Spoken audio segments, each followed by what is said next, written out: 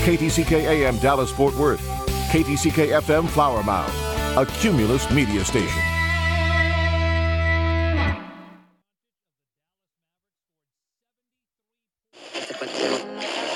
I'll just find a gal that's a really good kisser. See if she can pull it out. Okay. Wow.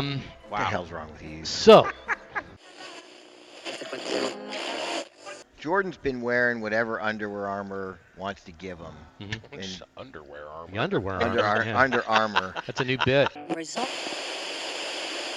Not reading him right. He goes, sometimes the hull, you look at the hull and it's gigantic. And some days you look at the hull and it looks like a pea cup. And a little pea, like the size of a pea. Get your hand out of the gun. Pea cup. Pea cup. A pea cup. Mark that. Yeah.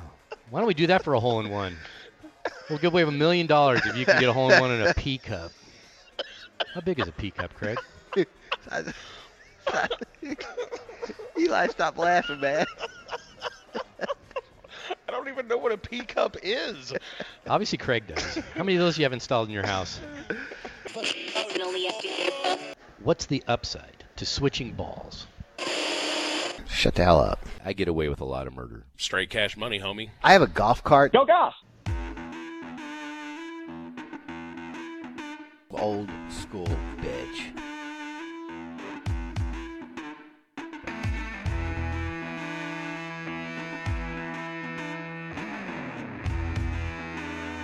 Abu Dabu.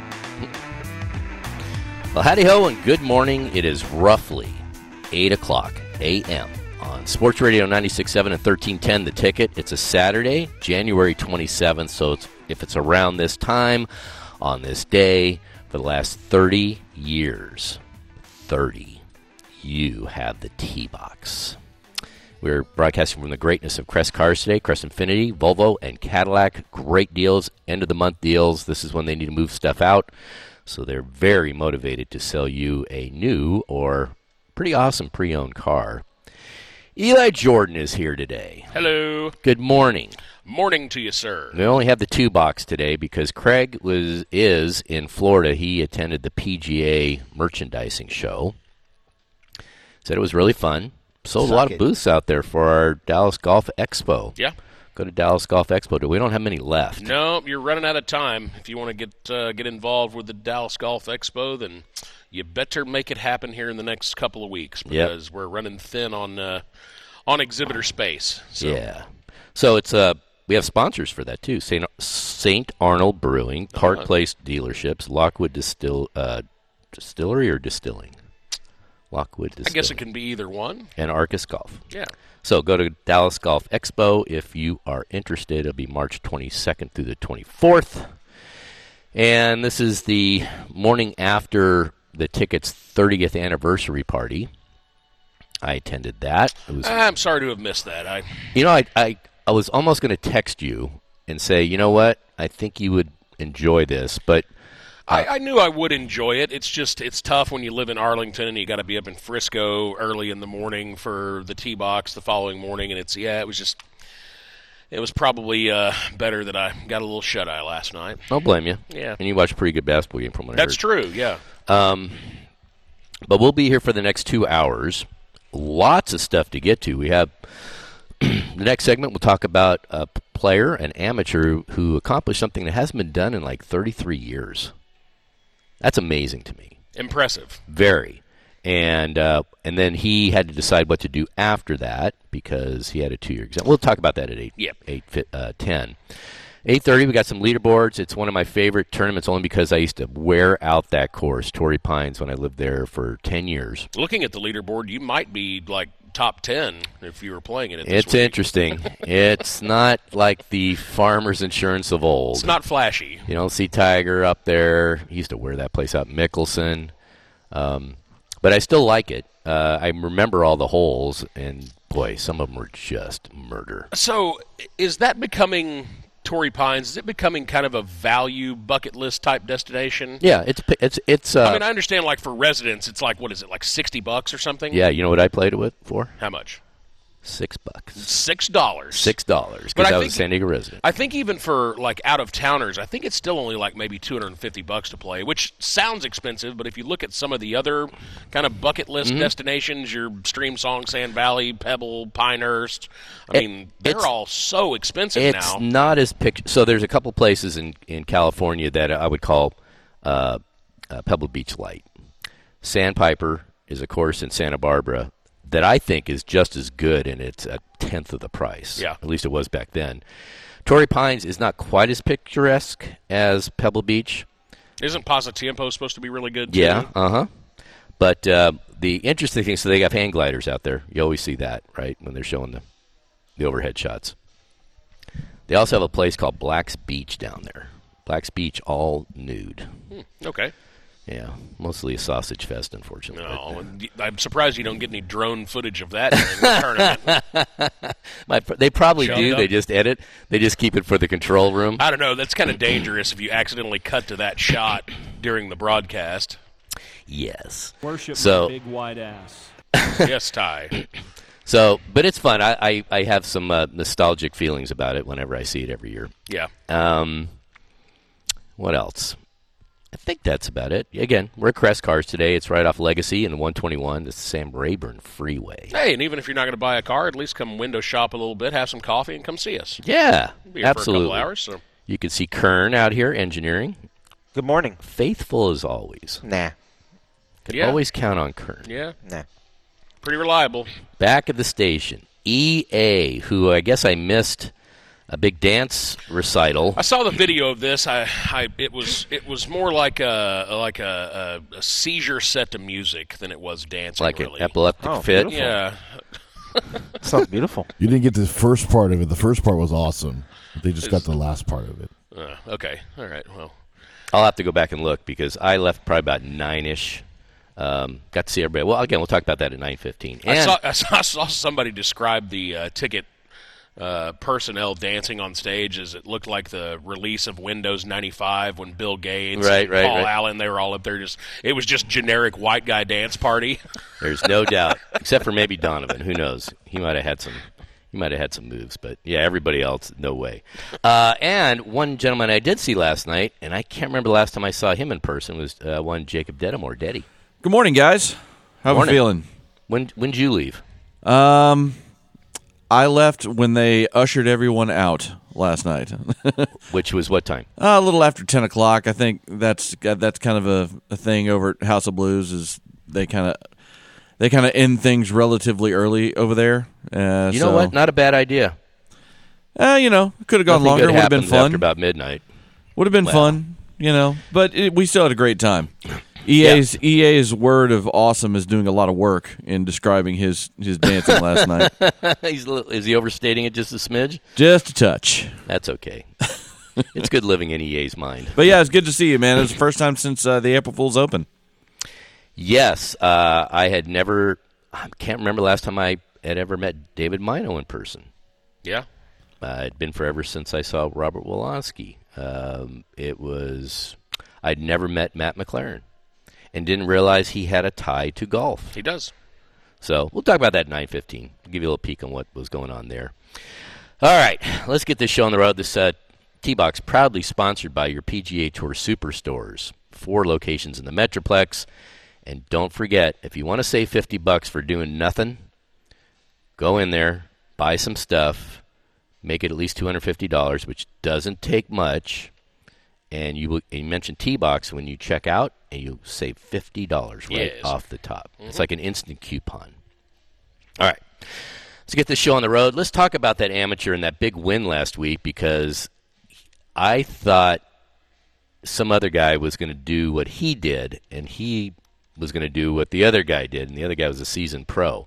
We'll talk about all that next on the Little Ticket.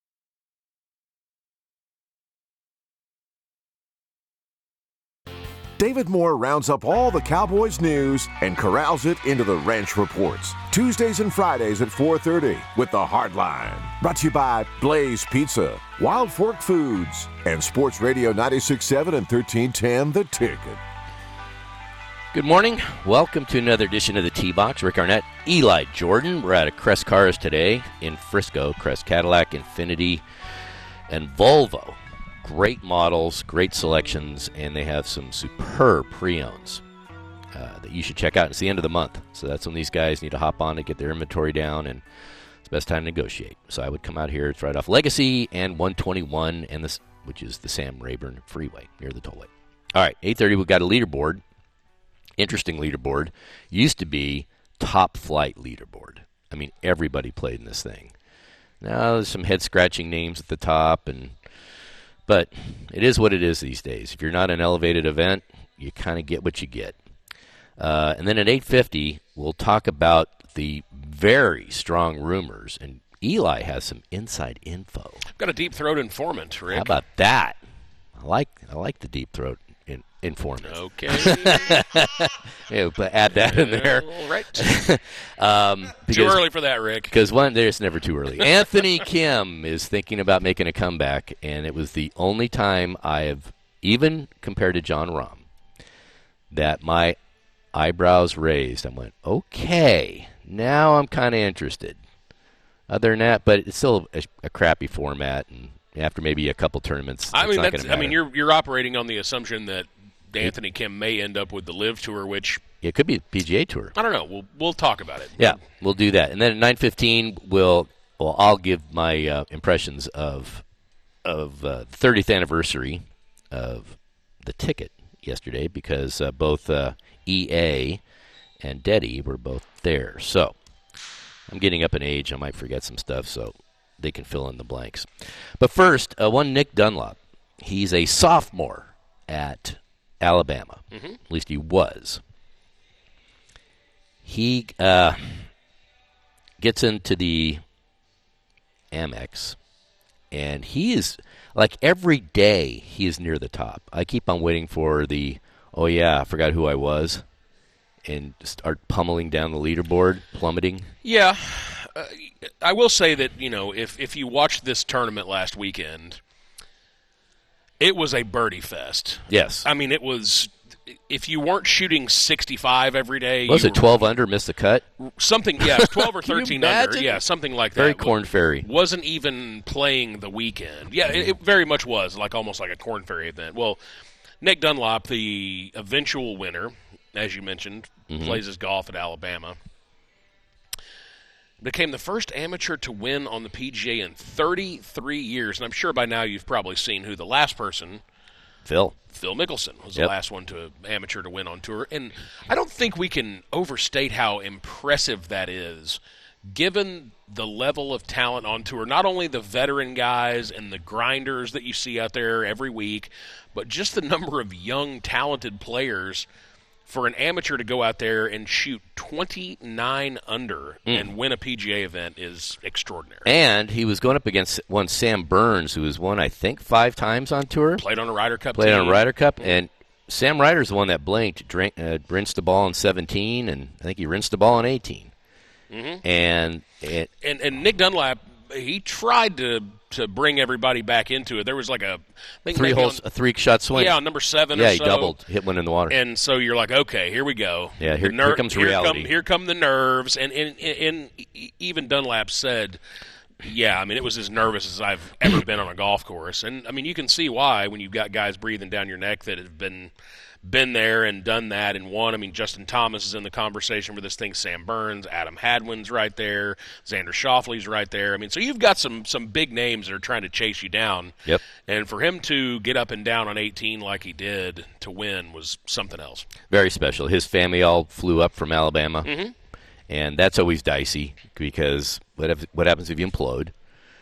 There's a lot of pressure. Those final rounds, you're trying to get your first one. Man, it is tough to break that seal. And I think we've all, even at the level of golf that we've played, you've probably played in a money game here or there where, it came down to the last hole and you might win or lose $20-30, just based off of one golf swing. I can't imagine what it must be like for a 19-year-old that is looking to do something that hasn't been done in 33 years. Well, how about just trying to do your personal best, and let's say I need a par in the last hole to break 80, 90, 70, whatever.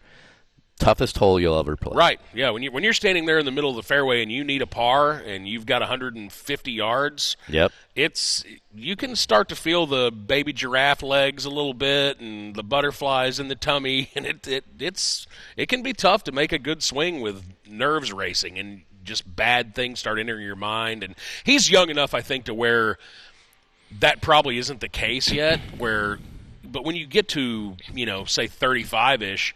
Instead of focusing on all the good things that can happen, sometimes you automatically default to, okay, what could possibly go wrong here instead of what could go right. There's a lot of time in between shots to mess up your head. Yes. Okay.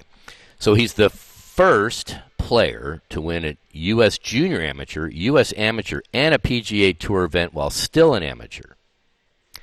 And he's the second youngest tour winner since World War II, behind only one Jordan Spieth. Yeah. Jordan Spieth, that was at the John Deere, right? Yep. The one where he held the bunker shot to... I don't know. I think that was later. When he chest bumped his caddy, that was later. Okay. But, it's good stuff.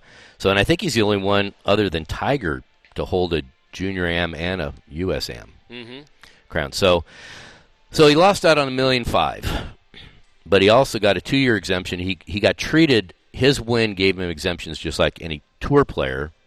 Even if he wanted to stay an amateur, he's got well, maybe not. He had the opportunity as a pro to have a 2-year exemption, get into most of the majors, all the elevated events and all that. Mm-hmm. And as a reigning U.S. amateur champ, he gets in the majors. Right. Except I don't think he gets in the PGA. I think it's all pros. That sounds right. I'd have to go look at that. And by the way, just because I got several questions about this on Sunday after Nick Dunlap won, the winner's share, everything just bumps down a notch. Yeah, second place got the $1.5 million. Right. I was curious if they just split that money up for the purse and just distributed it evenly, but no, everything bumps down a spot. So he got nothing. Well, the second place, which was Christian Bezuidenhout, he ended up with the winner's share. So. But didn't get any of the benefits of winning. Right, correct. So, which is it's not a bad second place. No, that's not bad. So then he has to make the decision, and everybody does. Like Jordan left UT after his sophomore year. I think he played 2 years at Texas. And they had just won a national championship. Mm-hmm. So, strike while the fire's hot. And you and I were talking, and I don't know what the answer is, but in this day and age with college athletics, how much is NIL money come into play? I don't know how big it is for college golfers. And I'm also curious why he's not allowed to collect a winner's check, given that they are paying college athletes now. And there's an agent. That might change. It could. There's an agent somewhere that knows the legality of that. But if they're paying football players, if gymnasts like Livy Dunn can get millions of dollars in endorsements while they're still in college, why is he not allowed as an amateur to collect a winner's check for an accomplishment like that? It's a great question. It is, and that was the first thing I thought of. I'm like, golf is slow on the uptake. It's true. It's going to take a while for them to make any decision, but I can see that happening. I just don't know. I don't think I'm sure whoever his advisors were saying, okay, this is your potential with nil money, but if you sign as a pro right now, you're going to get all these sponsor endorsements, and you got a 2-year exemption. You get into all the elevated events, and he's clearly got the game to where he's going to make some bucks. Yeah, he's playing at the AT&T next week. Mm-hmm. That's his. He didn't play this week, but so at the end of the day, Thursday he announced that he was turning pro. Yeah. So he wins on Sunday. He goes back to Alabama. He was actually supposed to play this weekend, but withdrew and went back to Alabama. And you could kind of see the writing on the wall. He was going back probably to, drop all of his classes and do all that kind of stuff. And then on Thursday he announces that he is in fact turning pro. So he did have to say, I think it was on Tuesday. He goes, I got to go back to Alabama. I got some homework. Fat chance on that. Yeah. He's now ranked 68th in the world. He was the top-ranked amateur. But it was nice to see him trying to hold on at the end, because when something hasn't been accomplished in 33 years in any sport, it's pretty special. And so it was nice to see. I didn't want him to implode. I didn't want him to, rinse about 3 or 4 shots on the last 2 holes, which Sam Burns did. But it was nice to see. Here's what it shows, Eli. These kids coming out these days, I think somebody just won a Corn Ferry event or a DP event. Hard to keep track of those. He's the youngest player ever to do it. So these kids coming out are fearless. They're not intimidated by anything. They just said, you know what? I played with some of you guys. I think I'm better than some of you guys. And what the hell? YOLO. It's and we'll talk a little bit more about this when we talk about Anthony Kim and his potential return to golf. Yeah. Is it going to be worth it for a guy that's 38 years old now, knowing that there are so many good, young, talented players? And like you said, man, they're battle tested already. Yep. Because, and Nick Dunlap in particular, I mean, we shot 59 at his home course when he was like 13 or something like. I mean, that's not normal. I mean, this is all the Tiger factor. 100%. But there's so many prodigies now. Yeah, and the physical fitness is different, and they start hitting golf balls when they're 2 or 3 years old as opposed to 10 or 11 or 12 like, a lot of the guys in the previous generation. And I wanted to bring this up. You did mention that Nick Dunlap was number 68 on the world golf rankings. He made the biggest jump in history, and since they came out with the official world golf rankings. And I was a little surprised to see he was this low on the list, being that he just won the U.S. Amateur. He was ranked 4,000th? Yeah, he jumped 4,061 spots. That makes no sense. If you're the number 1 ranked amateur in the world, how are you that low? You shouldn't be any higher than 200.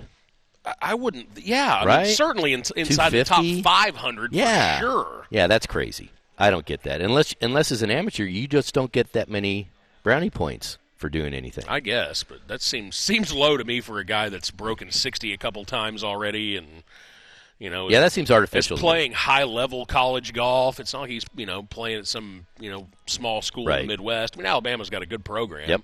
So, yeah, I thought that was kind of strange that he was ranked that low. But 4,061 spots. I didn't know there were that many. There's more than you think. What does it go down to? I don't look down. Does it go down to 10,000, or is there a... Where do you think you would be ranked in the official world golf ranking? 10,000th. I'm going to say... And more. Over. Maybe 100,000th. Yeah, I mean, I guess they say if you've ever broken 80 that you're in the top 2% of golfers. I've broken 80, legitimately. Yeah, I mean, I think... Yeah, we both have. But there's a big difference between being a scratch golfer and being what these guys are. There's no doubt. These guys are all +8s, +9s. Scratch golfers don't necessarily shoot par all that often. So, all right, it is 8:28. Eli's going to check on that. What's the last number? What's the last number ranking you can have in a world golf rankings? It may take a minute. That was sponsored by Invited Clubs, who have a myriad of private clubs, not only in the Metroplex, but around the country. And all at a price point and a location that will be near and dear to your heart. It's good stuff. And also Arcus Golf. Arcus Golf has a slew of public courses that you want to take advantage of. And, again, all different price points strewn all around the Metroplex. Go to arcusgolf.com. All right, up next. Let's get to that Farmers Insurance leaderboard. Some names might make you jog your memory, just a smidge. Join us at Mullen & Mullen Injury Law Firm Ticket Stock 2024. Friday night, February 23rd at the Plano Event Center for an evening with Dallas Stars legend Mike Modano. Brought to you by VisitBigBend.com, the North Texas Boat Show in Louisville, and Sports Radio 96.7 and 1310 The Ticket. We'll get into maybe, for me, one of the most intriguing stories to circulate in golf, probably since Tiger won the Masters, is a guy thinking about making a comeback. Yeah. It's a name you've heard of. Big time. But it's been a while. It's been 10 years, maybe 12 years. It's been a bit. This segment brought to you by your Texas Junior Golf Tour and the City of Arlington Golf Course. I think probably Eli's playing at one of them. Yeah, the old lake. I'm supposed to play the lake tomorrow morning, baby. I'm going to tame the lake. Nice. All right, so we got a leaderboard. Farmers Insurance Open used to be a top-flight event. It was typically the first tournament. Once Tiger bagged out of the Tournament of Champions, it was the first event he'd play in every year. Yeah. And so it was big-time anticipation. Phil would be there. Everybody. It was almost major-esque as far as the field was concerned. Not so much now. It's not an elevated event. Tiger's not in it, obviously. So you get guys like a Steven Yeager, who won a few times on the Korn Ferry. Yeah, wasn't he a Battlefield Promotion Korn Ferry guy? Yeah. I don't think he's won on tour yet. But here's the thing. And this you feel like Jägermeister's missing out on a golden opportunity for a sponsorship there? So I'm watching the Golf Channel this morning, and I guess his new nickname, because what he did, he was one of the worst drivers on tour, they said. His swing speed was like 112 miles an hour. Which is ironic, because that's what happens if you drink Jägermeister. Yeah. You're one of the worst drivers on the road. So he says, if I'm going to suck with my driving, why not just swing as hard as I can? So he went through some fitness, he went through some speed training. So he moved his swing speed from 113 to almost 120. So that's basically, a lot. He started subscribing to the theory, if you're going to miss fairways, let's miss fairways hitting at 330. Well, here's what I've found curious, is he also said the harder he swung, the closer his disparity was on his shots, which I find interesting. I think it would be the other way. I think he'd be all willy-nilly and wild. But he's leading by 1 over a Frenchman, Mathieu Pavon. Probably not familiar with him. DP guy. And so is Nikolai Holgaard, whose his twin brother is contending at the DP event over in Europe. He's got some game. He's only like 22. I don't know, these kids. And they just stripe it. Thomas Dietrich, good player out of Belgium, had a great round going until, did you see the last hole when he spun it like 40 yards off the green? Yeah. Oh my gosh. And he acted like something just died. I mean, it's still the third round. And I'll contend, and I'll back this up, I'll agree with what Brandel said. So I've always asked tour pros, would you rather, for your first tour win, would you rather be in the lead, say you have to sleep on the lead after 54 holes, or would you rather be a shot or two back? Now, most pros have told me, no, I'd rather have the lead. I think psychologically it's easier to chase, especially if you're just a 1 or 2 shots back. I think it depends on probably... First chance to win. Yeah, if you've been out on tour for a long time, even if you haven't won, it's probably easier to have the lead. But if you're one of these guys that hasn't really done a lot on tour, then maybe I think there's an argument for that. But I think anytime you can have the lead, I think you'd prefer to have the lead. But I guess. I do think psychological is, trust me, in my playing time, playing in match plays or whatever, I am the king of blowing 4-hole leads. Because it's hard to, you don't know how to play. When you're trying to protect a lead, you get timid, and you're not playing how you got to that point, and it messed with my head. Yeah, I mean, there's something to be said for that, and I think a lot of the reason we're seeing some of these young guys that are already having a lot of success on tour is because they don't think that way. I think they just play constantly aggressive. Yeah, they do. Constantly just hitting it right at the pin. Again, another Tigerism, because Tiger would just wail. And for the record, this is the final round of the tournament today. Yes. Yeah. This was Wednesday to Saturday because they don't want to compete with the championship games tomorrow for the NFL. So, Smart. I think they should do that more often. Yeah. Honestly. And what's the difference? Although you only have X amount of time in between the last tournament and that one, because if it starts on a Wednesday. And they get a lot of sponsorship money for those Wednesday Pro-Ams. Yes. So, yeah, you're 86ing that more than likely if you're going to do a Wednesday to Saturday. So, Ludwig Aubert is at 7 under. I watched him. Boy, he had a sloppy 3-putt. Oh, my gosh. He was one of like 3 guys to reach the 13th green. It's long. I've played it. It's horrible. He's only 3 guys, and some of the worst 3-putt performances I ever saw, because the second one was about 1.5 foot, and the third one just goes to show, the hole. Happens to the best of them. Getting on in 2 and bogeying. So, Xander Schauffele, he's from there. He's also at 7 under. Tony Finau, 7 under. Will Zalatoris, one of only 6 guys yesterday. They all played on the South Course. By the way, little note for you. So the cumulative total of scoring the first 2 days, because they played the North Course and the South Course. Mm-hmm. North Course is easier.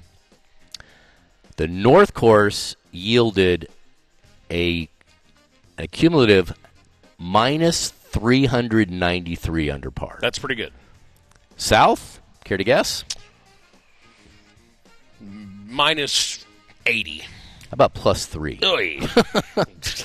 Yikes. So that's a pretty large disparity. You think? And so that was the deal. So whenever I was looking at the first 2 days, I always looked to see who had the best score on the South Course. Because if you don't play well in the North, then you got no shot. But that Akshay Bhatia, he's at 6 under. He's playing really well. He's a good player. This is a guy that blew off college. People thought he was crazy.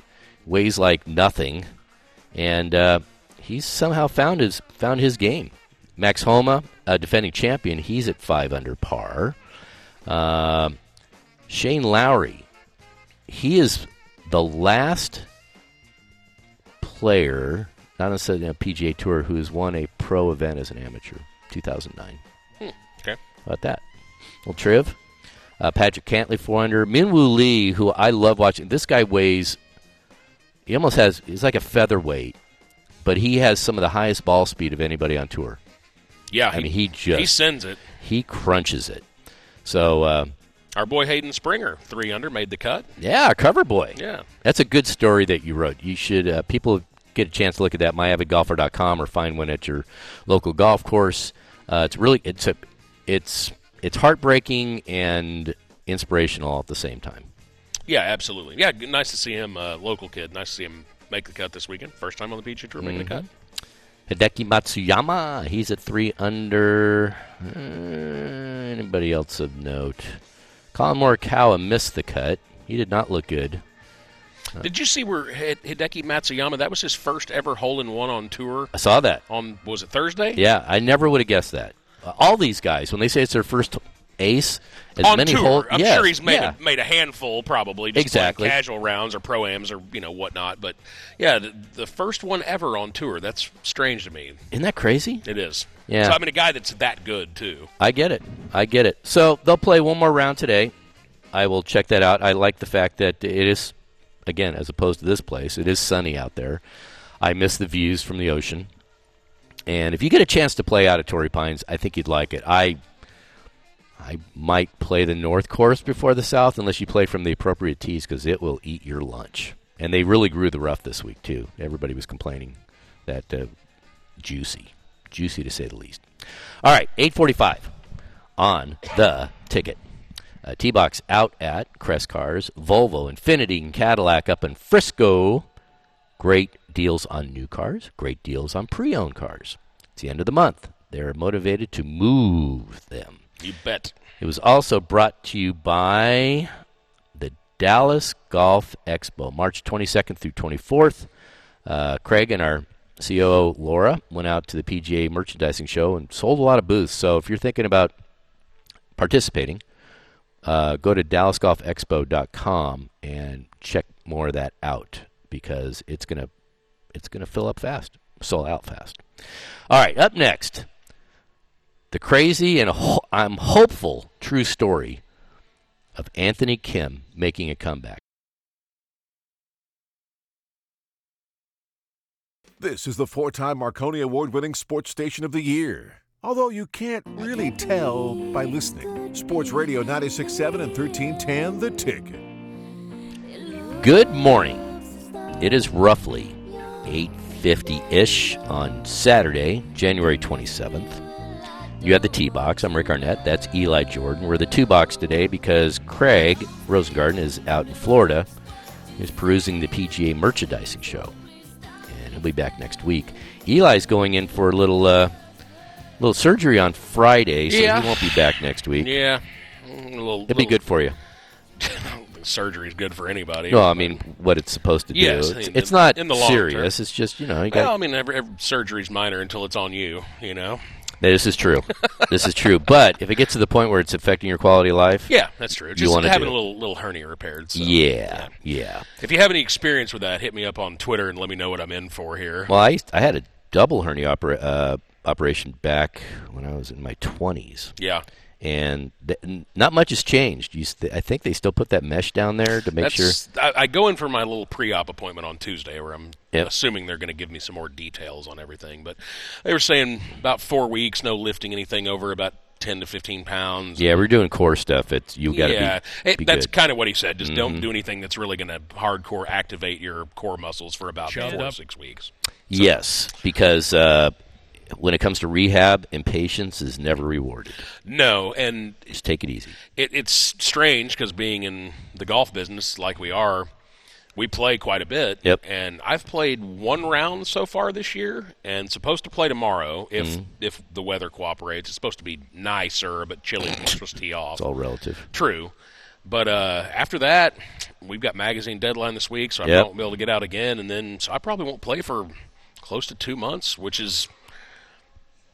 Got to get over pure swing. It's odd for us to Yeah. not play for that long. But Absolutely. he did say I could start like chipping and putting after a couple of weeks. So when I had my that shoulder kind of thing. surgery, it helped my chipping and putting immensely. Yeah. That's all I could do. Because I'm going to have to work on just that because I can't make any full swings for a while. But anyway. I do like Twitter or X, whatever you want to call it, because X. P1 Andy Coolidge tweeted to me, and that's at Arnett Rick or at the Eli Jordan.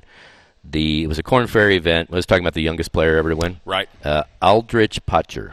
Okay. So that's what we like, stuff like that. Guys look after us. Mm-hmm. Okay, 9:15-ish, we will talk about the Ticket's 30th anniversary party. But before that, I think it was on Thursday when rumors started swirling that it's kind of like the Amelia Earhart of golf. I think Alan Shipnuck has always referred to him as golf's Yeti. Kinda. It's kind of a mythological creature, so to speak. Well, I would say more Amelia Earhart because he was sighted. Nobody's actually seen a Yeti. It's kind of like the Loch Ness Monster. True. There's no proof. So he was around, and then he just disappeared. It's when Anthony Kim, who went to University of Oklahoma. California guy, went to OU. One of the guys that when they used to have the Nike, what they call that, the oven out in Fort Worth.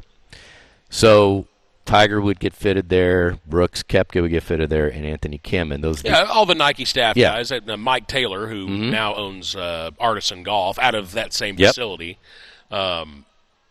fit all those guys. Was their club maker, essentially. Yep. And he said, of all the guys, only Anthony Kim, Tiger, and Brooks hit a ball that sounded different. That was just a little bit, even working with all those high-level pros, he said when they would hit it, it just sounded just a little different. Yep. He still holds the record for most birdies in a round at the Masters with 11. 11? 11. And he beat Rory McIlroy in match play at the Ryder Cup. He was just scintillating to watch. There was something about him that he had some charisma. He kind of gave it a, what the hell, I'm going for stuff. I'm going for it. I'm not laying up. I'm not doing this. And he was like a savant. I mean, he just played great. And I do think that he had some underlying issues with the way his father raised him around the game of golf. Being of Asian descent, it can be tough because the Asian parents, they can be rough on their kids when it comes to whether they want them to become a doctor or learn how to play the violin or become an attorney. Or they take helicopter parenting to all new levels. and they make these kids, they make them work really hard on which means you these could get kinds of burned things. out. Correct. Right? Michelle Weeb, I think, was kind of like that. There's no question. So he'd won a few times. I think he'd won 3 times. He was 26 years old, so this is back in 2012. So it's almost 12 years ago. Yeah. He withdrew from the Wells Fargo Championship, cited an injury. It was his 3rd consecutive withdrawal, and disappeared shortly thereafter. He got an insurance policy for $10 million. Right. Well, it's rumored to be between 10 and 20, I think. But there was one very important provision. So just for a little more backstory, Yeah. he had a thumb injury, which he later said that he played through this thumb injury. Well, when he played through this thumb injury, it created tendonitis in his wrist. So that was Every strike time one. you try and adjust something, it's going to affect another part of your body. Right. Yeah. And so that injury kind of hampered him, and then he tore his left Achilles in 2012, and then that's when he withdrew from those 3 straight events, and he just vanished after that. Yeah, literally. The only time you'd hear about him is if he had his posse out at some bar doing, bottle service, bottle service, and all that stuff. Even in the era of like TMZ and where everybody has cell phones and can take pictures and has video capability, you still haven't seen a lot of photos of him out in the wild. It's really weird. I mean, and I guess maybe because when you just kind of fall off the radar like that, maybe people don't recognize you out like they used to. He's not Tiger Woods. He's not John Daly. He's not like a guy that if you saw him, you'd be like, hey, that's so-and-so. Like, he's kind of inconspicuous. But I guarantee you the insurance company that wrote that policy knows where he's at all the time. They're keeping eyes on him. Because one of his provisions was, and it was the biggest one, is you can't swing a golf club. Right. You actually have to prove to us that you're actually injured. And that's what the policy, and that's where they're paying. So fast forward, you're wondering, okay, so with Liv, I guess there's a couple guys recently that Shane Lowry Terrell Hatton might be one of the guys that goes over to Liv. They already had Brahm, but I would contend that I don't care if Rory goes over there. I don't care if Spieth goes over. I don't care because what they're playing for doesn't matter, in my eyes. Sure. Okay, but Anthony Kim's a different animal because we haven't seen him swing, and he was so good. And you're playing against pros, you get exposed pretty quick. If your game's just off a stroke around, you're getting waterboarded. Yeah. So I'm very curious, but the best thing about Liv is they could buy out that policy easily. And there's no cut. That's correct. And so he can make money coming in last. And there's also a team aspect of it. So, yeah, you can be the D player on your team, Chase Koepka, guys like that, and you're still going to probably make a decent chunk of money if you're playing for a good team. And who knows, if he's actually still got some game, I mean, he could make some good money on the Live Tour. I think that makes the most sense for him, too. Yep. But over the last 24 hours or so, you're starting to hear more of, the Live isn't probably the front runner for his comeback. It would be the PGA Tour, and I have a deep throat informant that I reached out to over the last couple of days. Unveil. And just kind of asked around. This gentleman's in the witness protection program. Perfect. So, change his voice. He says that he had spoken to somebody the other day that says nothing's a done deal when it came to Live. PGA Tour's a possibility as well. We already knew that. Yep. This same gentleman that I spoke to said that he had actually played golf with Anthony Kim a little while back. Within the last couple of months. Okay. And he said that Kim told him it was about the 10th time he had played in the last decade. Okay. Which, who knows, believe that or not. Right. And said he looked a little bit rusty, but I feel like if he had a month or so to sharpen his game a little bit, he can still hit it. And your deep throat informant, these are the type of guys that can look at somebody and tell if they have the chops or not. You would think so, yeah. And the one other thing he did say is, I will say that if he does come back, he's probably going to need a haircut. He said that Anthony Kim's hair is like to the middle of his back now. Wow.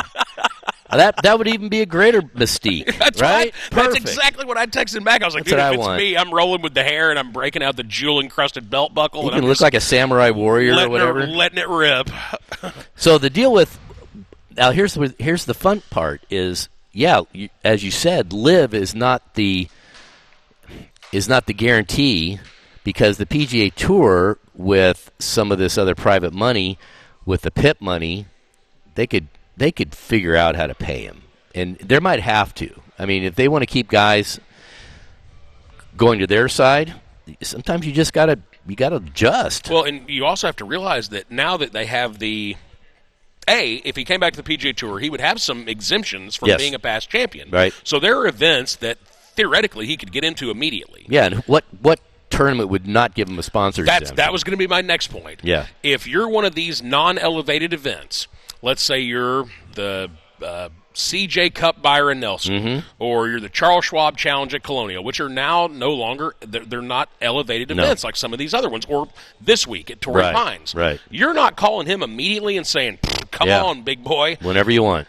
Absolutely. I mean, he's going to be able to get a sponsor's exemption into probably all of the non-elevated events. I mean, because he will draw eyeballs, because he has built this kind of this mystique that just has followed him around for the last 12 years, and the fact that he stayed out of the public eye. And my deep-throat informant told me that when he had spoken to Anthony Kim said that he got rid of all of his clubs like a decade ago. Wow. So he was actually going out, like reaching out to sponsors saying, hey, I need stuff. Like he said he had about a dozen putters that he had kept, but other than that, he didn't even have clubs. Yeah, he was back when he was using Nike. Right. And now they don't. So they don't do that stuff anymore. He was apparently having to get on the phone and say, hey, I'm thinking about, kicking the tires on this thing. I need some stuff. Okay, DT, Deep Throat, when he was playing with Anthony Kim, was he sore after the round? I don't know. I don't think he went home with him afterwards. No, I'm just wondering, because he goes after, like I don't know how much he works out. I don't know. He's you're right, he's a mystery. Yeah. And I wonder after 18 holes how he felt. And in a video was circulating on Twitter this morning where somebody said, "Oh, here's a recent video clip of Anthony Kim hitting golf balls," and it actually turned out to be a couple years old. But he looks like he's still in good shape, like he's still very slim, and like it looks like he hasn't gotten chubby or anything. Okay. So I'd imagine he's probably all right. Again, and 38 is not an old man. I mean, when you're battling 20-year-olds, not if you've taken relatively good care of yourself, then yeah, I mean 38's not Methuselah by any stretch of the imagination, but it is. I mean, it's hard. I mean, to compete against 25-year-olds, especially when you haven't played in 12 years, competitively in 12 years anyway. So I don't know. I mean, I'm intrigued by this, and you said it. If he were to go to the Live Tour, that would at least get your eyeballs for at least one event. Yes, and probably more than one. And I think it would a lot of other people too. I think people that have been around golf and are familiar with Anthony Kim and have watched him play whenever he was on tour, I think you're going to get people that are going to seek out the Live and go, you know what, I want to see if he's got anything left. I think that makes the most sense for him. He could get the bag, and I don't know what the Live would offer him, but certainly they would be willing to probably cover his insurance policy. Absolutely. And then on top of that, I mean, like you said, no-cut event. There's not much pressure there. You can get out there and kind of ease your way back into it, and who knows, after 4 or 5 events, maybe you find your groove again and you're competitive on the Live. I would conservatively estimate that the press room would be 3 to 5 to 6 times more crowded with Anthony Kim playing there, more so than John Rahm. I'll ask you this. The Live Tour is reportedly coming to Dallas for an event. Yep. And we reported it. We know the venue. We reported it. We know the venue. Hasn't been totally signed yet, though. That's correct. It's not set in stone, but it's because the merger hasn't been set in stone yet. That's the thing. It's all stuck. Everything's kind of in limbo. But should Anthony Kim end up with the Live Tour and this event comes to Dallas, I'm there. You're going to go. Absolutely. Would you have gone before? No. Maybe. But you'd definitely go if Anthony Kim was in the field. Absolutely. I think I'm with you. Yeah. And I've been on record saying that this year I am going to give the Live a real shot. I'm going to lock in. I'm going to find a team. I'm going to watch it every weekend, just like I do the PGA Tour. Right. And I'm going to dedicate some time to it and see if I can get myself pumped up about it. But Anthony Kim would help. So let's say that was the first event he entered. It'd be the one that's rumored to come here to Dallas. Well, I think that one's supposed to be like the team finals at the end of the season. Fall. Yeah, in the fall, maybe September. But let's just say it was. Okay? What a well, I think Annika Sorenstam was easily the biggest local story in a long time. Worldwide interest when she played in the Colonial. Yes, I would agree with that. Okay? Anthony Kim won't be that big, but it will be right up there. You would have national media flocking to Dallas to cover it. Yeah, ESPN will be there. I mean, every sports venue and whatever. So, so I'm all in. If he's in and he can actually do something, I would be really deflated if he shows up and just chops it around. I just think that when you're that talented, I don't think it ever fully goes away. It'll require a little bit of refining and just a little bit of experience getting back out there and kind of getting back on the horse. But if you're talking, just look at what Tiger's been able to do, like through all of his injuries, all of the personal issues that he had. He still is competitive. He still goes out there and makes the cut at Augusta every year, like walking on a peg leg. Yep. And I'm not saying Anthony Kim is as talented as Tiger, but man, in his day, whenever he was first busted onto the scene, there were people making those comparisons. Man, he kind of has that kind of swagger. And as we were saying with Mike Taylor, saying, man, like he's one of those guys that when he hit it, it was just a little different. Yeah. So as of even as recent as 2 years ago, the last interview he did was with AP's golf writer Doug Ferguson, and he said golf was a distant memory to me, but call me in 2 years. Yeah, not sure yet. So here's the weird thing about Anthony Kim. He did not when he came on the scene, he did not enjoy the tour life. Yeah. For whatever reason. Because back then, remember, the veterans didn't talk to rookies. It's not for everybody, too. No. All that staying in hotels and traveling around and you're never home. And you're always having, and especially when you're at that level of celebrity the way he was. He was playing in the NBA All-Star Weekend celebrity basketball game. I think he gave Jessica Alba a putting lesson like on Jay Leno one night. Good for him. When you get to that level of celebrity, man, it becomes an ass whip because people are constantly, hey, can I have your autograph? Hey, can I take a picture with you? Hey, you have to do this commitment. You have to do this commitment. You've got to play with these corporate guys. And you got to do the pro-am, and it's a lot. Well, I want him to show up, and I want him to play well because I'm in. The tour needs those kind of names. Even if it's just that kind of story, like, hey, man, this guy just fell off the face of the earth for a dozen years, and now he's back. Let's see what he's got.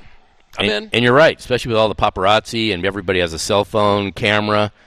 You got to run into him, but somebody's going to recognize him, right? Yep, we haven't seen much of him, so yeah, I'm interested. Yeah, me too. All right, so we'll cross our fingers. 9:10 on the little ticket TeeBox. Eli and Rick and Kern and EA and Deddy bring you award-winning presentations. And up next, we are going to talk about last night's event. I was at the Ticket's 30th anniversary bash at House of Blues. EA was there. Deddy was there. And we'll give you our account of what that was like because it was kind of like old home week. I hadn't seen people in a long time.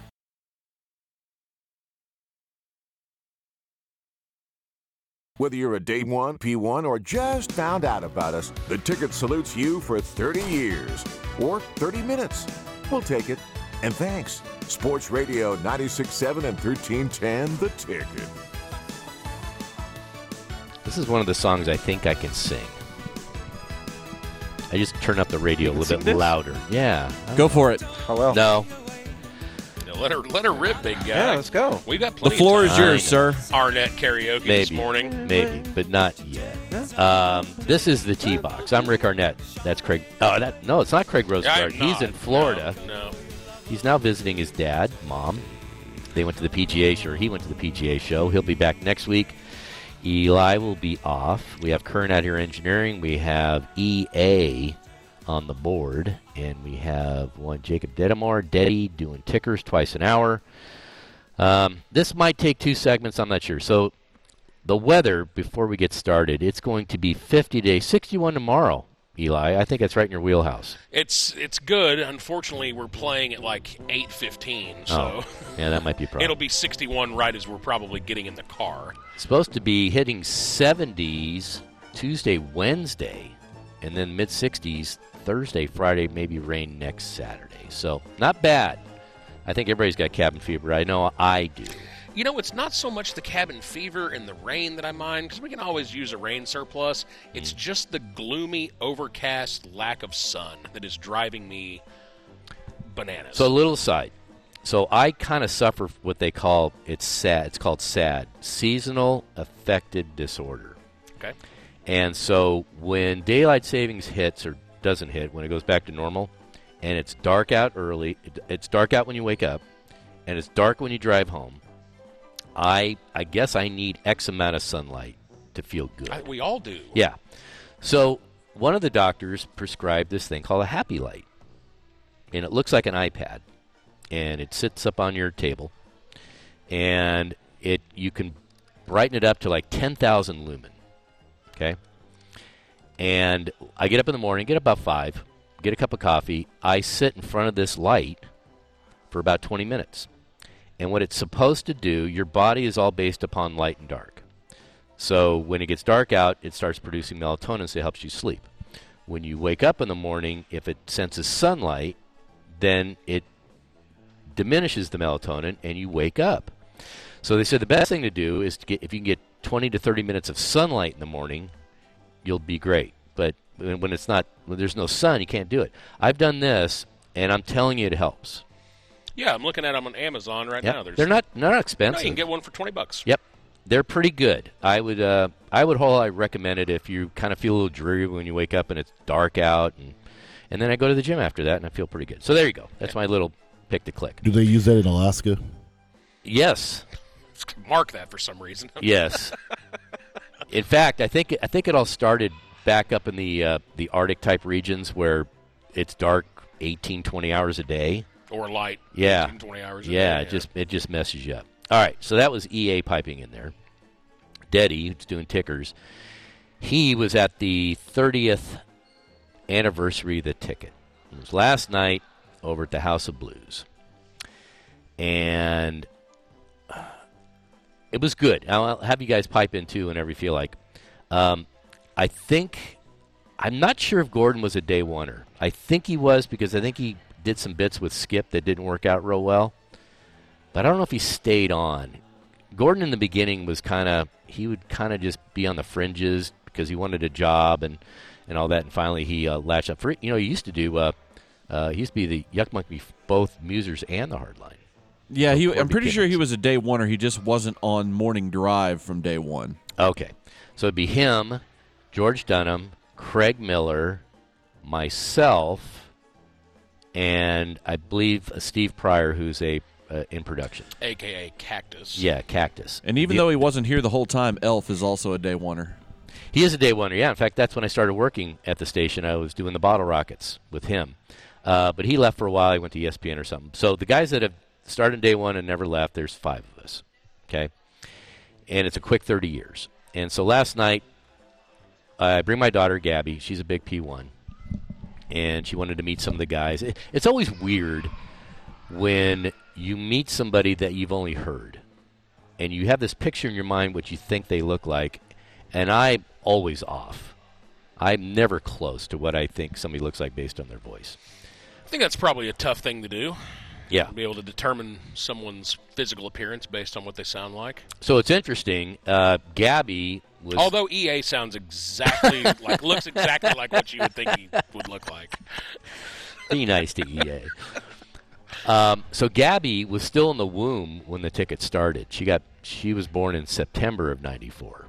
And most of the hosts there probably hadn't seen her much since she was like 3 or 5. So it's always shocking to see somebody grown up, and 30 years goes by in a flash. They're still waiting on getting to see Craig grown up. Yeah, that's true. Yeah, Craig wasn't there.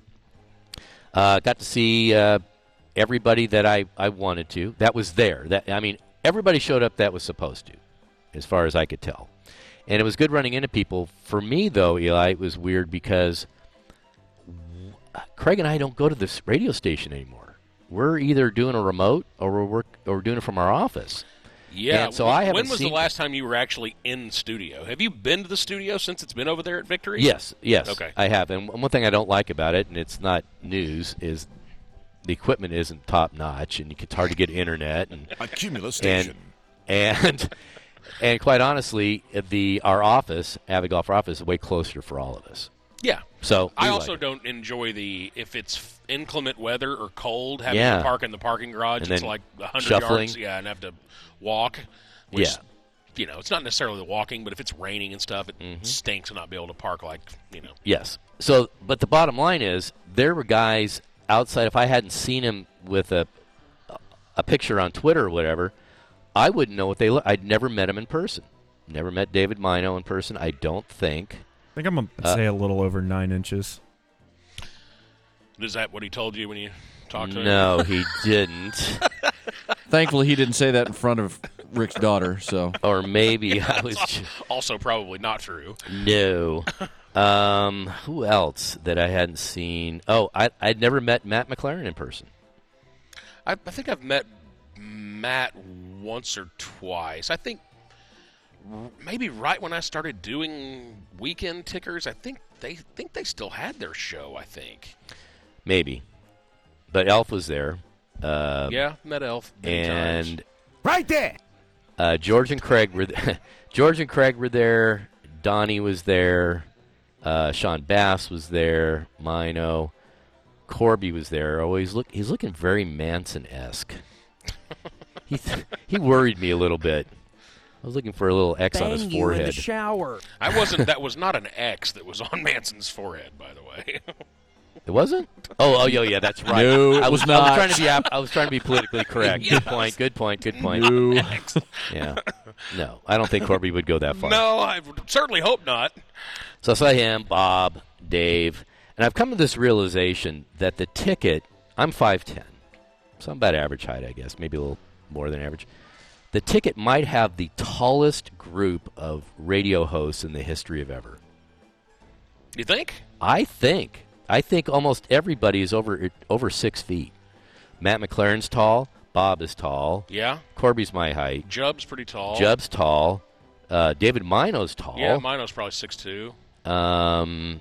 Donnie's about my height. Yeah. Gordo's so I'm pretty just tall. saying. I'm sorry? Gordo's about pretty 6 tall. feet. Yeah. Yeah. It's interesting. Yeah, I guess you're right. There's not a lot of shrimps. Yeah, because usually in radio, you're like 400 pounds overweight or you're short. Feels like that was a shot at me, Rick. 400 pounds. Hey, Rick. Look at him. He's all like, Mr. Physical Fitness over here. yeah. So it was good running into people. It was good running into Dan Bennett, who's been with that station for 40 years. He started off with Norm.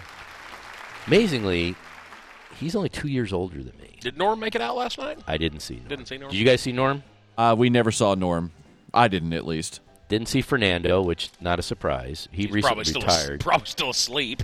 He recently retired. Saw Tom Gribble, who works on KSCS. Mm-hmm. He took over for me for Bad Radio. But I didn't see much else. I didn't see some of the old stalwarts. Like I didn't see Expo there. I'm not sure they were invited, but Expo. He's Peter been bored Welton out. was out there from Kick Around. Who's that? Peter Welton was out there Peter. from Kick Yeah. Around. Yeah, I bet I've never met Peter in I person hadn't either. seen Peter in forever. Yeah. So it was loud in there, and that was one issue I had. If we're all there to schmooze and talk, they had the music blaring. I'm thinking. So we were all upstairs for a while, the VIP. You could all mingle with everybody, and I met a lot of people's wives and such.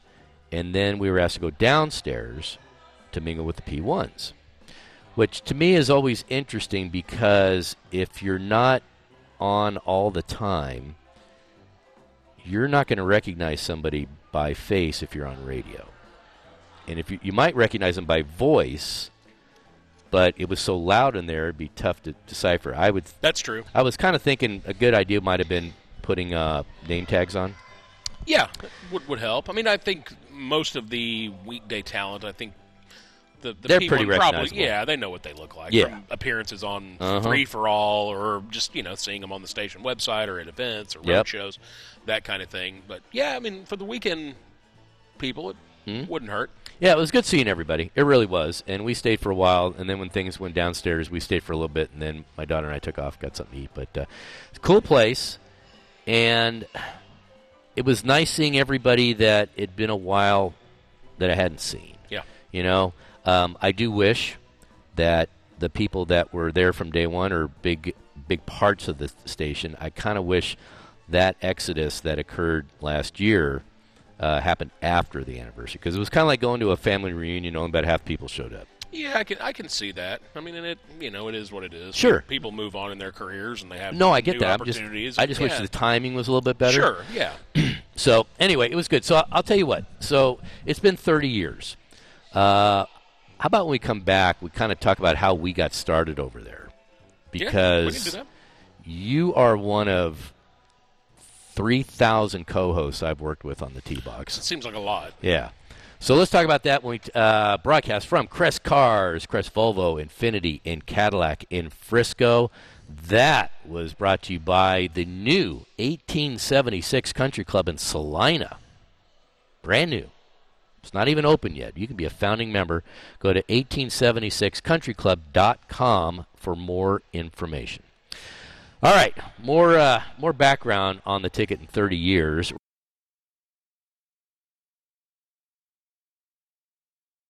Mullen & Mullen Injury Law Firm Ticket Stock 2024 at the Plano Event Center, featuring a free concert from the Ticket Time Wasters, Saturday night, February 24th.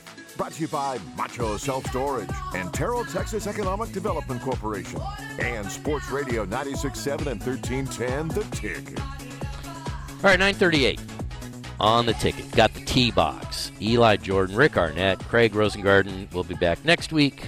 He was out in Florida checking out the PGA Merchandising Show. So be prepared for that. We have Kern out here engineering back at the station, EA running the board, and Jacob Dedamore doing tickers twice an hour. So we talked a little bit about what the party was like last night. It was good to see everybody. A little loud for my taste. I have really good hearing, but I have a really tough time filtering out ambient noise. So I'm doing a lot of lip reading, and I don't like to work when I talking to people. Don't like it. So, but that aside. So Eli, let's start with you. Let's do a little background on how we started there, because it's been kind of an interesting journey. You started in promotions, right? Oh, yeah. Okay. Yeah. How long ago? That would have been, 2004. So wow. Okay. So 20 years. How about that? Yeah. How about that? And you were in promotions for how long before you moved over? About 5 years, and then I did about a year and a half at another cluster of stations doing some overnight board op stuff, and then found my way back on the on-air side. I guess that would have been, this is 24, so probably like in 14-ish. Wow. Something like that. Yeah. Well, makes you a radio professional. But it's been a minute. Yeah, that hit me the other day when I was thinking about the 30th anniversary of the station. I was like, I started in the promo department in 2000, like late 2004. Wow. So yeah, getting close to like 20 years in if you count promotions, the business. That's your foot in the door. It is pretty much for a lot of people. It is.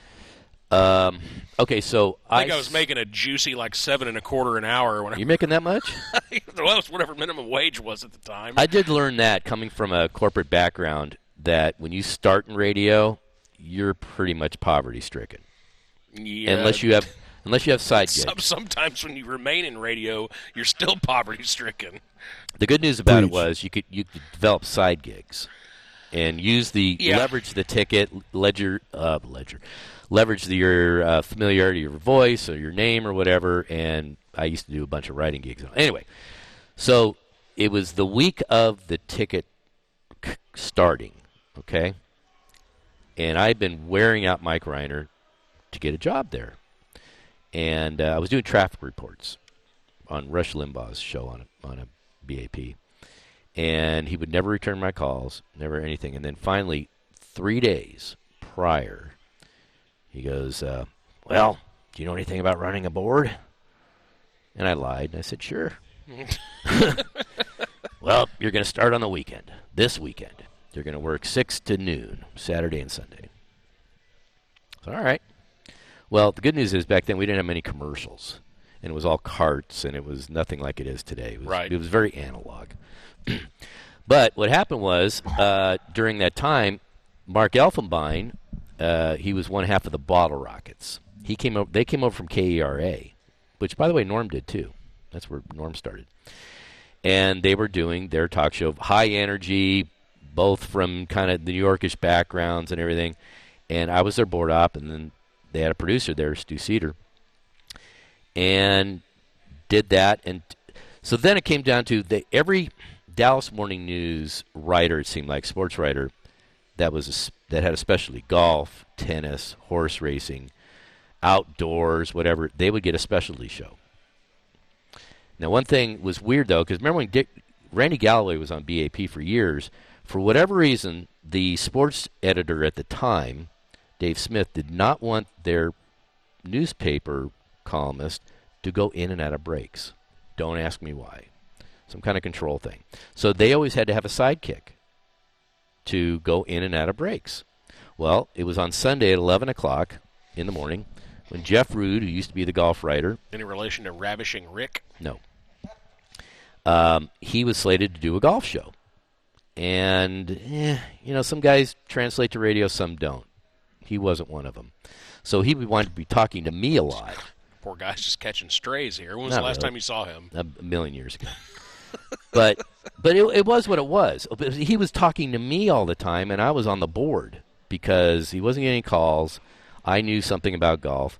And finally one day they let him go and said, "Hey, Rick, you want to take over?" And I said, "Sure." So it was fairly quick. So I went through a myriad of talk hosts. I went through Hank Haney, Sandra Haney, who's an LPGA Hall of Famer. I went through Mike Abbott, who used to be the general manager of the Four Seasons, and now he runs Discovery Land properties all around the world. Art Sellinger, long drive guy. Corby. So Corby at the time was producing for Chris Arnold from 10 to noon. Yeah. And at the time, as a producer, we didn't have a lot of on-air. We were way into taking calls, which I'm glad they got rid of that because callers just kind of wear you out after a while. And that's why they came up with Twitter and all that. So I asked him, "Hey, would you like to be a co-host?" Because the other guys, like Art Sellinger, would always make his hay on the weekend. And so I don't like doing walkie-talkie radio. I want to be across from somebody, right?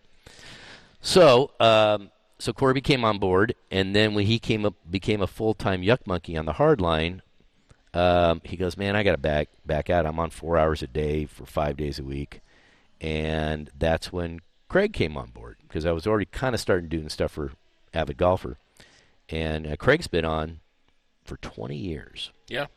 Which is crazy, and a million e-breaks, which is I will be always indebted to him for those because that's, I think, would put our show on the map. We got a lot of primetime morning drive pub on our. Like, do you have our best one ever, the anus? The anus? No, do you have the actual? Do you have the actual e-break? Because that's what put us on the map. I'd have to look it up, but I can find it. That's fine. That's fine. Take your time. And then later, Eli came and wanted to be. When did you come on board on the magazine?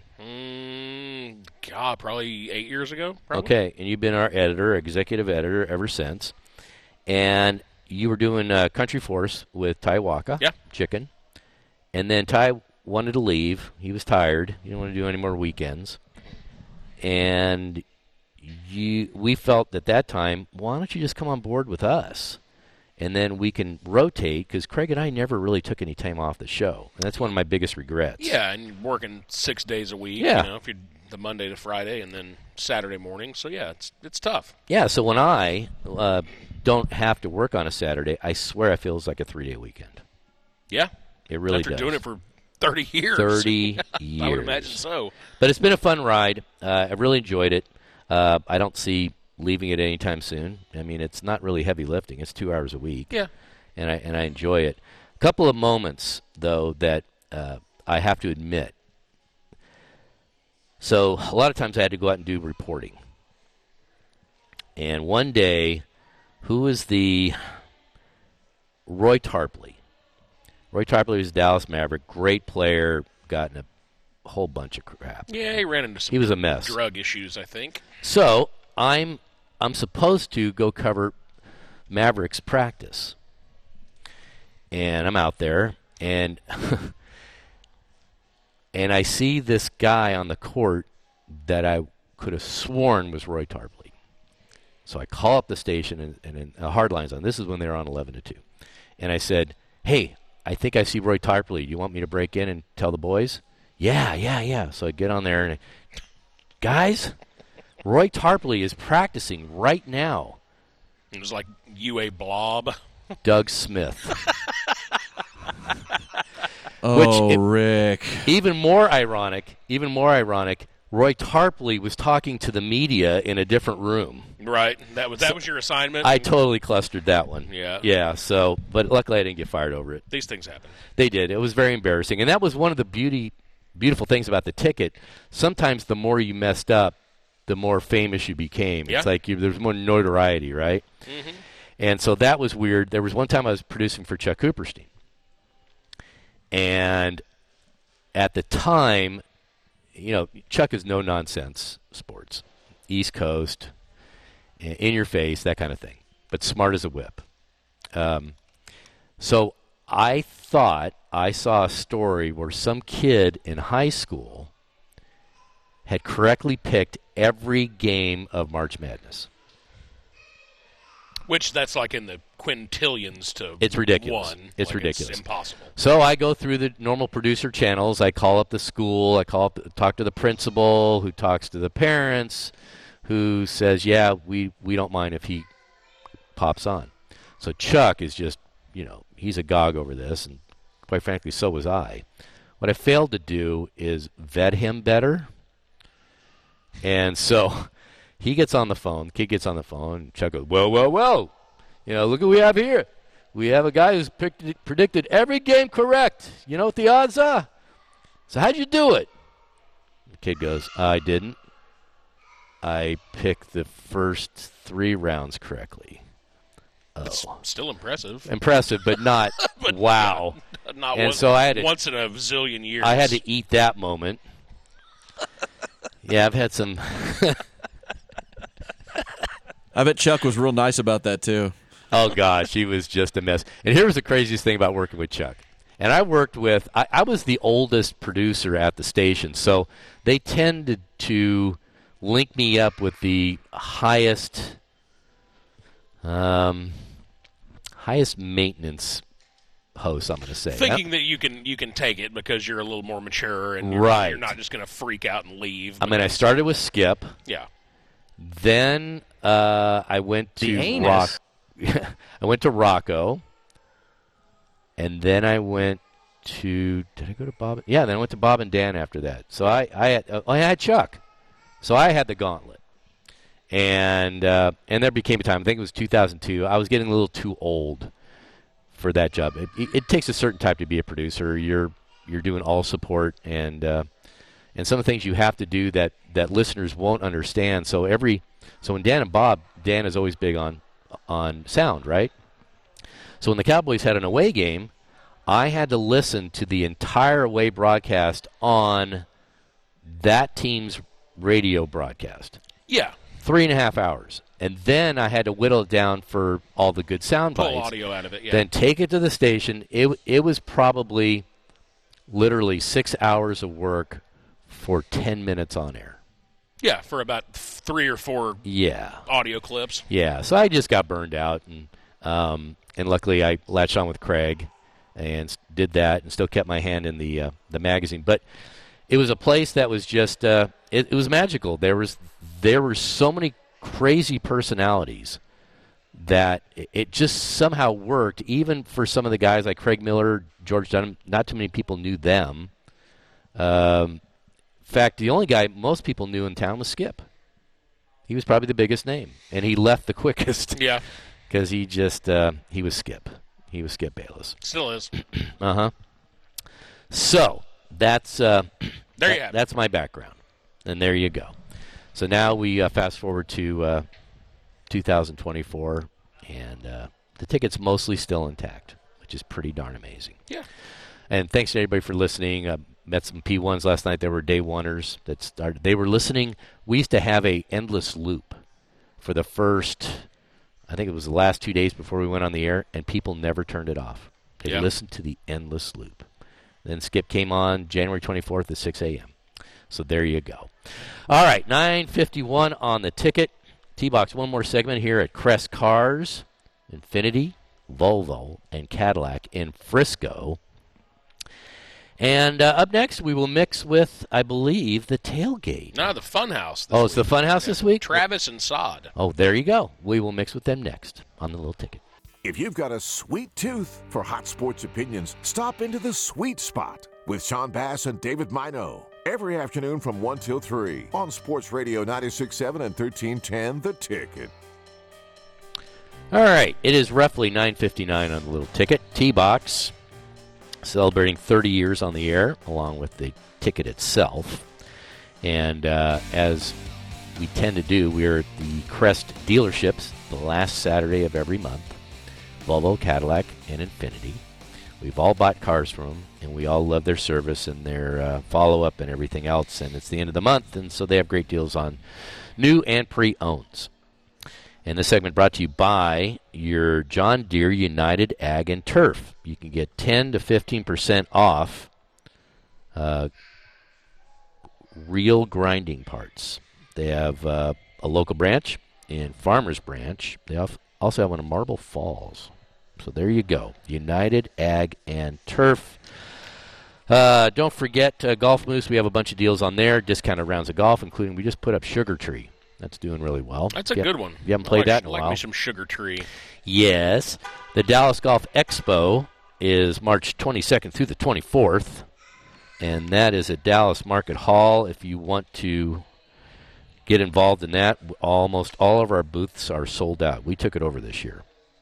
So I would recommend going to Dallas Golf Expo quickly if you want to secure a booth. And I'd like to thank our sponsors, St. Arnold Brewing, Park Place Dealers, Lockwood Distilling, and Arcus Golf. So there you go. Thanks to Kern Out of Your Engineering. Appreciate you. Back at the station, EA, handling the board expertly, and also Jacob Dedamore, Deddy, doing tickers twice an hour. We bring on the Funhouse, Sod and who? Travis Mejia. Travis Mejia. Very good. Travis. So I don't think did you guys go last night? Yeah. Yes. Okay, so I've never great to met see you. No, I have not met you guys. That's not true. You've met me several times. When? Yep. A meeting when we decided we weren't going to have mixes anymore. I've mixed with you. I don't know how many times. The meeting was a long time ago. But, I mean, I've mixed with you guys a bunch. Yeah, well, that's my bad. It's kind of out of sight, out of mind. Yeah, honestly. no, that's how I feel about myself as well. Yeah. So, it's good to have you guys. I'm mixing with you guys. Okay, so I was saying last segment, some of the lowlights of my 30 years at the station, they were all self-induced. But the time that the TeeBox fully became engaged in the ticket lore was when Craig and I were doing something, and this pearl came out, and the ticket blew up for a long time. If you start sculling balls to the point where you're about to hurt somebody, and you don't do anything about it, you're a flawed guy. Yeah. That guy who was sculling the shots and all whizzing them by the guy's head and everything should have stopped. The anus was on him. He should have moved. The anus? The heinous. The heinous. The heinous. I don't think so. The heinous. The heinous is my favorite part. Uh-huh.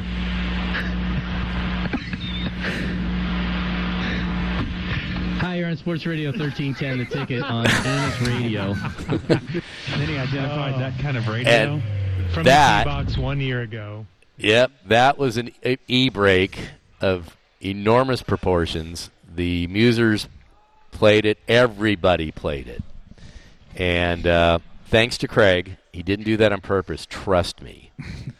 The only thing I felt bad about is it was not one of the top 25 moments in ticket lore. I can't believe it didn't make top 25.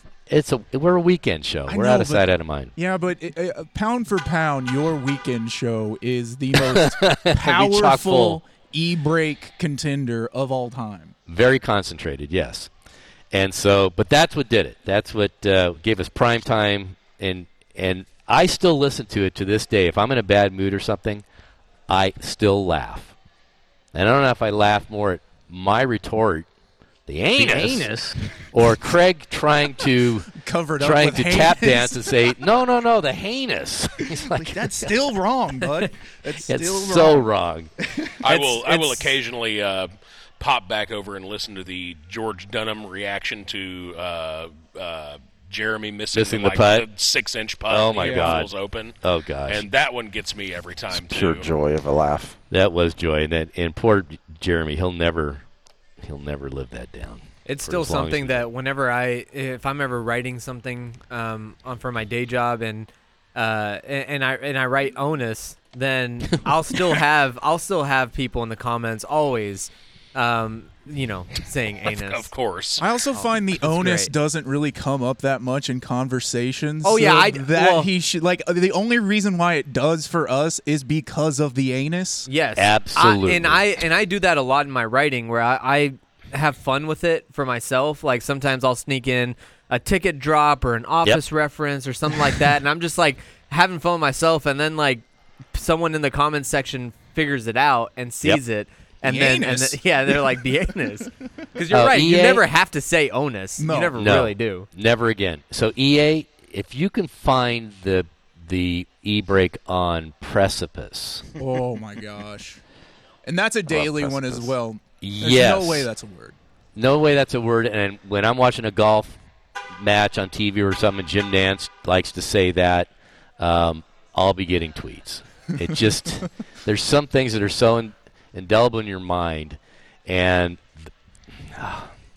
if you have it, great. If you don't, we'll have to figure it out for another time. We might be having a hard time spelling precipice. Yeah, good point. How many times do you think they're going to lock and unlock this car while we're on the Dude, air? I was about to say, who's trying to steal a car out there? As many as they want. The anus is on you guys to take care of that guy and make We've sure got he gets in that 3 minutes left car. in the show, and they're going to set off a car alarm.